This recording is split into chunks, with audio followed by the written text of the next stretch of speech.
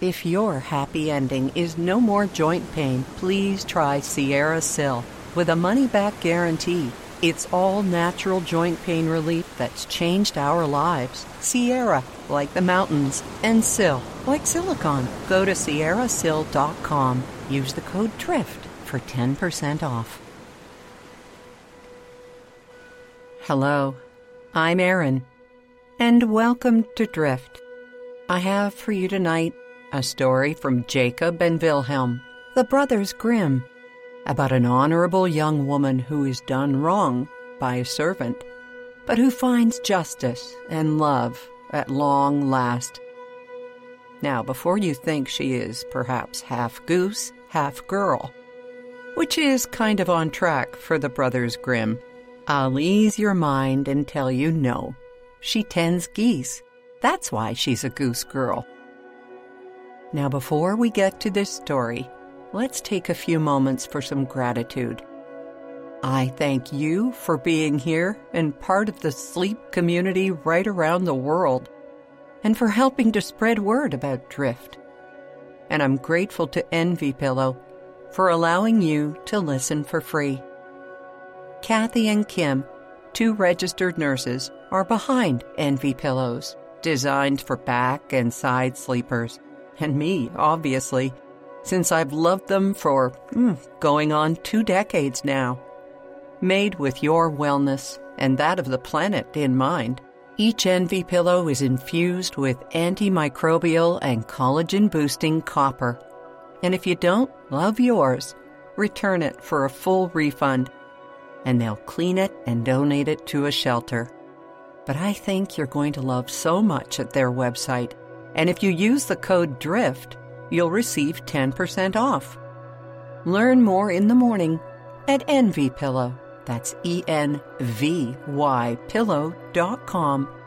And sleep with the best.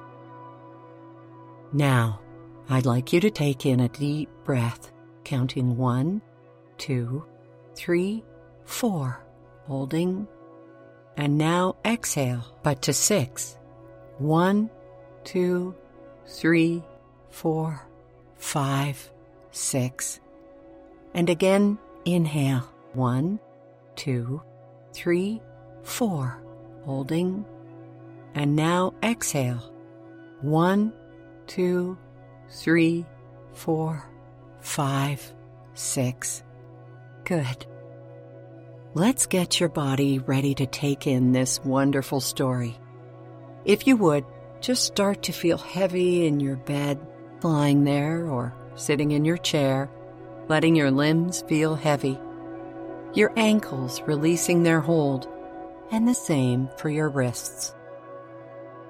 If you're able, wiggle your fingers and toes, as though you're letting all of the day's activities escape.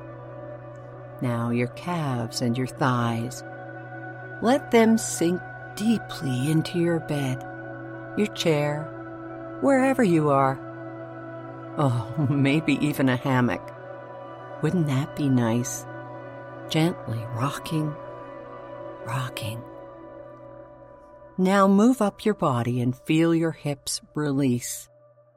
Your backside sinking more deeply. Can you feel your heart beating, bringing life to that beautiful body of yours? And now to your shoulders. Drop them down so they no longer hold the tension of the day. And your neck. Breathe in and let it take a break from holding up that busy head of yours. Let your jaw hang limp. Are your eyes closed? Do your lids feel heavy? Good. Even your eyebrows and forehead, let them relax too. And with one more deep breath in and out, just think these words: I am safe, I am loved, I am at peace. And if you're ready, let's drift. There was once an old queen whose husband had been dead for many years, and she had only one child, a kind, loving, and, as it happens, very beautiful daughter. Now when she grew up, as was the custom of the time, her mother had to find a suitable mate for her daughter, so that she would be provided for in the event of future troubles in her own land, but also to protect her own kingdom and ensure peace and prosperity for her people, in hopes that a marriage might forge an ally in a far-off country. The princess, whose name was Karina, agreed with her mother and knew that this was for the best, and so they listened to their advisers and sought out the most likely prospect among all of those whose names were raised. The mother and her small court wanted to find a young man who would be sure to be a kind and generous husband, one who would treat the princess well, and thus ease her mother's broken heart. It came to pass that Karina was betrothed to a prince in a distant country. The time came for the maiden to travel to this faraway land, to be married. Because she loved her daughter so very dearly, the old queen packed up trunks and bags filled with clothes and jewels, gold and silver, cups and ornaments, and in fact everything suitable to her future stature as queen, which one day she would be. Of course, the young woman could not travel alone, but the queen could spare no one except a waiting woman, who was expected not only to accompany her, but to put her hand into that of the bridegroom and make sure the princess would be treated well and that it was a good match. It was a great responsibility for the humble, quiet woman, but the queen thought her trustworthy.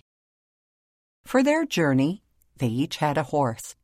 The princess's horse was called Falada, whom Karina had raised from a foal, and with whom she had a special friendship, for Falada could speak.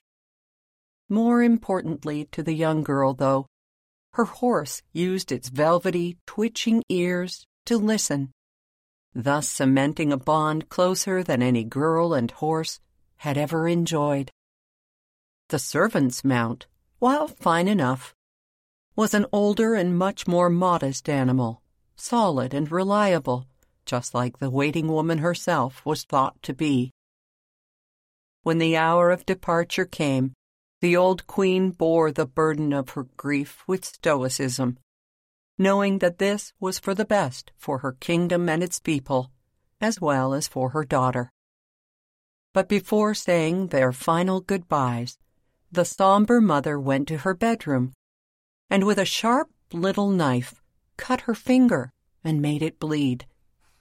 Then she held a piece of white linen under it, and let 3 drops of blood fall upon it. She folded it into a tiny square and gave this cloth to her daughter and said, "Dear child of my heart and blood of my blood, take good care of this. It will stand you in good stead on the journey." They then bade each other a sorrowful farewell. The princess tucked the piece of linen into the neckline of her dress, mounted her horse, and with a wave to her mother, and fighting back tears, she set out to her bridegroom's country. When the 2 women had ridden for several hours, the princess became parched and said to the waiting woman, "Please get down and fetch me some water in my cup from the stream. I must have something to drink." "If you are thirsty," said the waiting woman, "dismount yourself, lie down by the water and drink.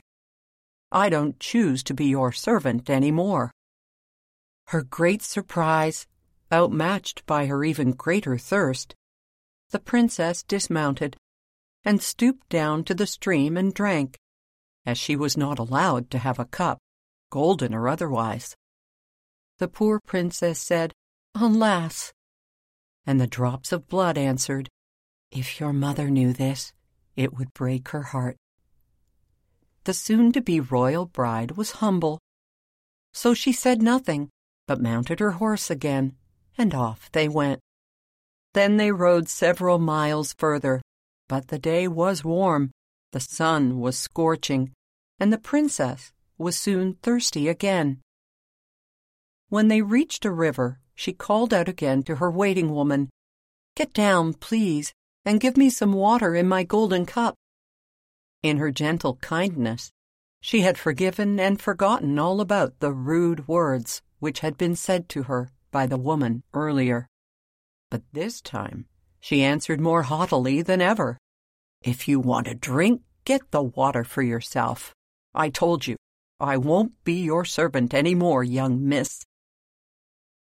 Being very thirsty, the princess dismounted and knelt by the flowing water. Out of an impending sense of loneliness and abandonment, and the hurt that her companion's coldness had caused her, she began to cry and said, "Ah, me!" And that's when, again, the drops of blood answered, "If your mother knew this, it would break her heart."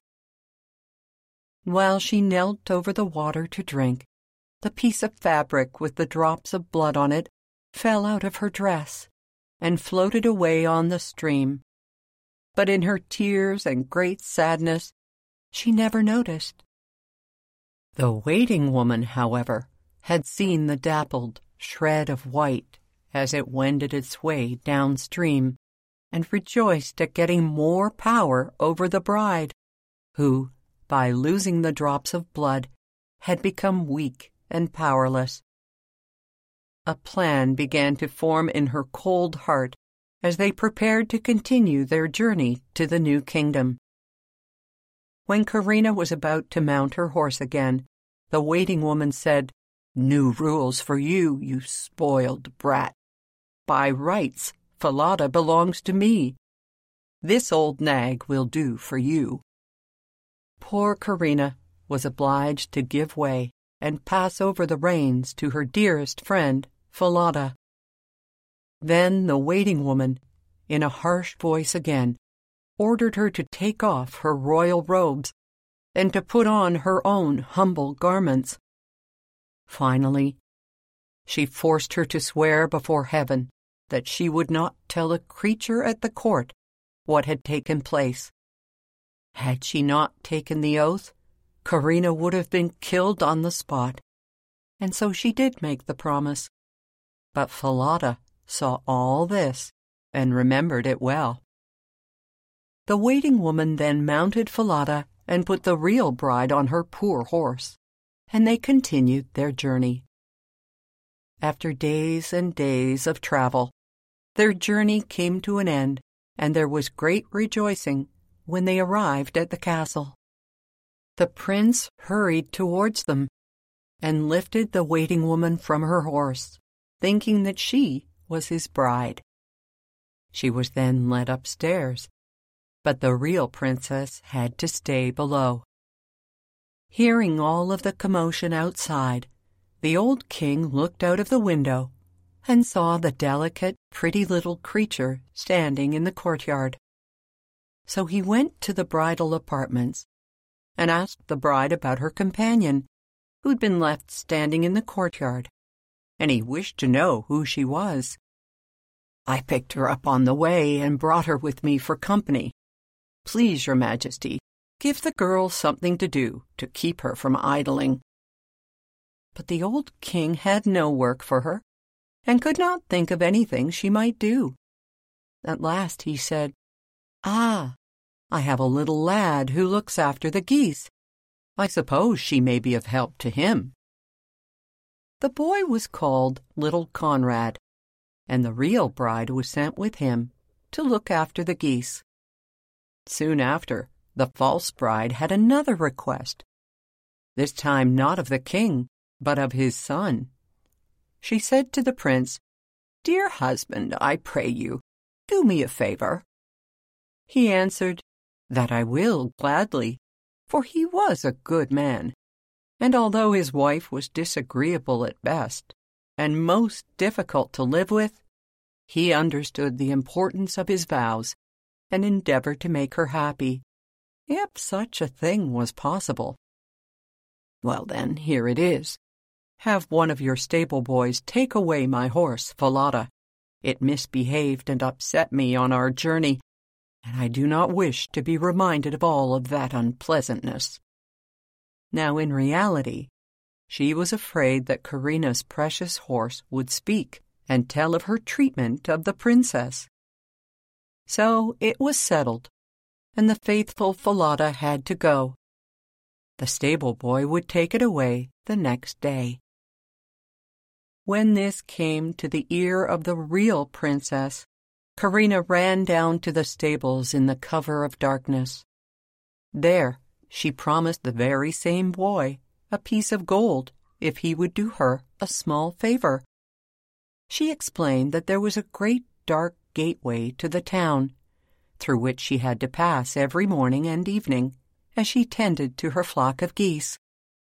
Would he please tie up Falada near this gateway so that she might see him as she passed?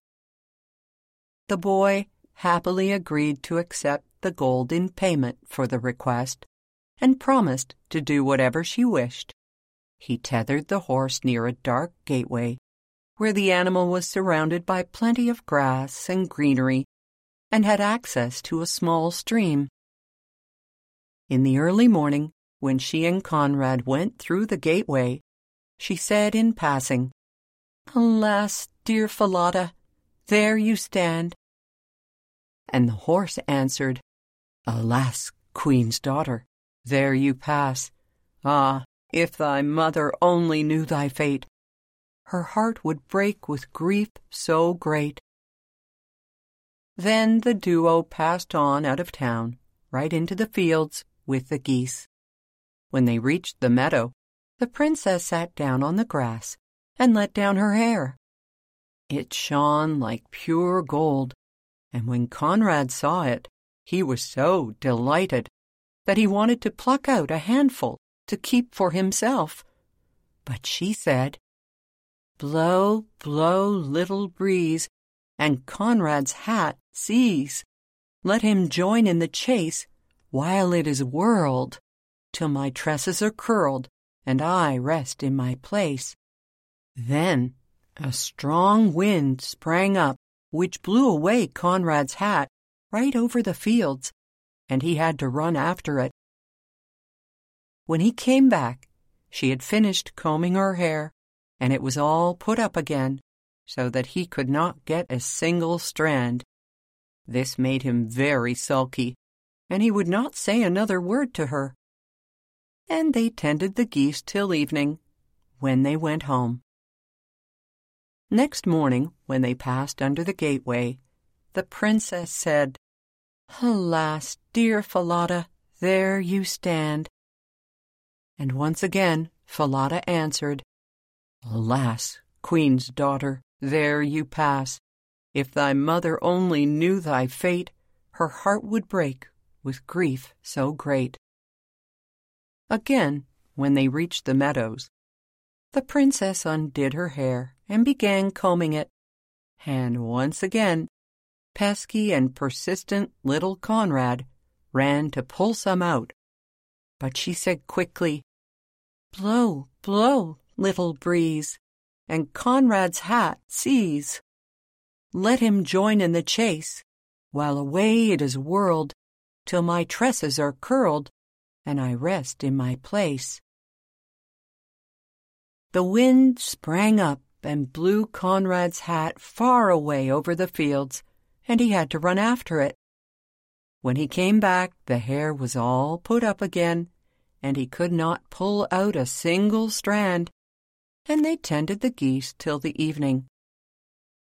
When they got home, Conrad went to the old king and said, "Your Majesty, I have a complaint, and I won't tend the geese with that maiden any more." "Why not?" asked the king. "Oh, she upsets me day after day." The old king then ordered him to say what she did to vex him. Conrad said, "In the morning, when we pass under the dark gateway with the geese, she talks to a horse which is tied up nearby. She says, 'Alas, Falada, there you stand, and the horse answers, Alas, queen's daughter, there you pass. If thy mother knew thy fate, her heart would break with grief so great. Then Conrad went on to tell the king all that had happened in the meadow, and how he had to run after his hat in the wind. The old king shook his head and refused the goose boy's silly request. Instead, he ordered Conrad to go out next day as usual. Then, the following morning, the king placed himself behind the dark gateway and heard the princess speaking to Falada. He also followed her into the field and hid himself behind a bush, and with his own eyes he saw the goose girl and the boy come driving the geese into the field. Then, after a time, he saw the girl let down her hair, which glittered in the sun. Directly after this she said, Blow, blow, little breeze, and Conrad's hat seize. Let him join in the chase, while away it is whirled, till my tresses are curled, and I rest in my place. Then came a puff of wind, which carried off Conrad's hat, and he had to run after it. While he was away, the maiden combed and did up her hair, and all this the old king observed. After he had witnessed with his own eyes what was actually transpiring with the goose boy and the young maiden, he slipped away unnoticed. That evening, when the goose girl came home, the king called her aside and asked her why she did all these things, talking to the horse, casting spells on the wind. That I may not tell you, your majesty, nor may I tell any human creature, for I have sworn it under the open sky, because if I had not done so, I should have lost my life. He pressed her again and again to tell him her story, and gave her no peace, but he could get nothing out of her. Then he said gently, Well then, if you won't tell me, tell your sorrows to the iron stove there. And he went away. At this, the girl could not bear to keep her secret to herself any longer. She crept up to the stove, and beginning to weep and lament, unburdened her heart to it, and said, Here I am, forsaken by all the world, and yet I am a princess. A false waiting woman brought me to such a pass that I had to take off my royal robes. Then she took my place with my bridegroom, while I have to do humble work as a goose girl. If my mother knew it, it would break her heart. The old king stood outside by the pipes of the stove and heard all that she said. Then he came back and told her to go away from the stove. He called upon his servants to bring forth royal robes, and to see that they were put upon her. Her beauty was a marvel.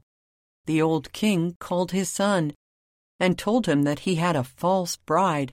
She was only a waiting woman, but the true bride was here, the so-called goose girl. The young prince was charmed with her youth and beauty, and as they talked, they both grew quite fond of each other. A great banquet was prepared, to which all the courtiers and good friends were invited. The bridegroom sat at the head of the table, with the princess on one side and the waiting woman at the other. But the nasty woman was so caught up in herself that she did not recognize the princess in her brilliant apparel, and thought her just another visiting dignitary. When they had eaten and drunk and were all very merry, the old king put a riddle to the waiting woman. Tell me, my good woman, what does a person deserve who deceives their king? Telling the whole story, and ending by asking, What doom does such a person deserve? The false bride answered, No better than this. he or she should be put in shackles and led far, far out of town, never to be seen by human eyes again. "Well, then, that shall be your own doom," said the king, "and the judgment shall be carried out." Before the poser princess could utter a word of denial, she was led away, and just as she had suggested, was never seen or heard from again. While the goose boy, well, he was ordered to tend to his flock alone, with no one to bother all the rest of his working days. Once justice was brought to the kingdom, the young prince married his true bride, who rode through the town next to her new husband, to a great and joyful reception from the people. She sat proud and tall atop her dear horse, Falada, who had helped bring a righteous end to his precious Karina's suffering. Together the prince, the eventual king, and the woman who would be queen, ruled their kingdom in peace and happiness. And on that note, I will close our virtual book and wish you a good night and sweet dreams.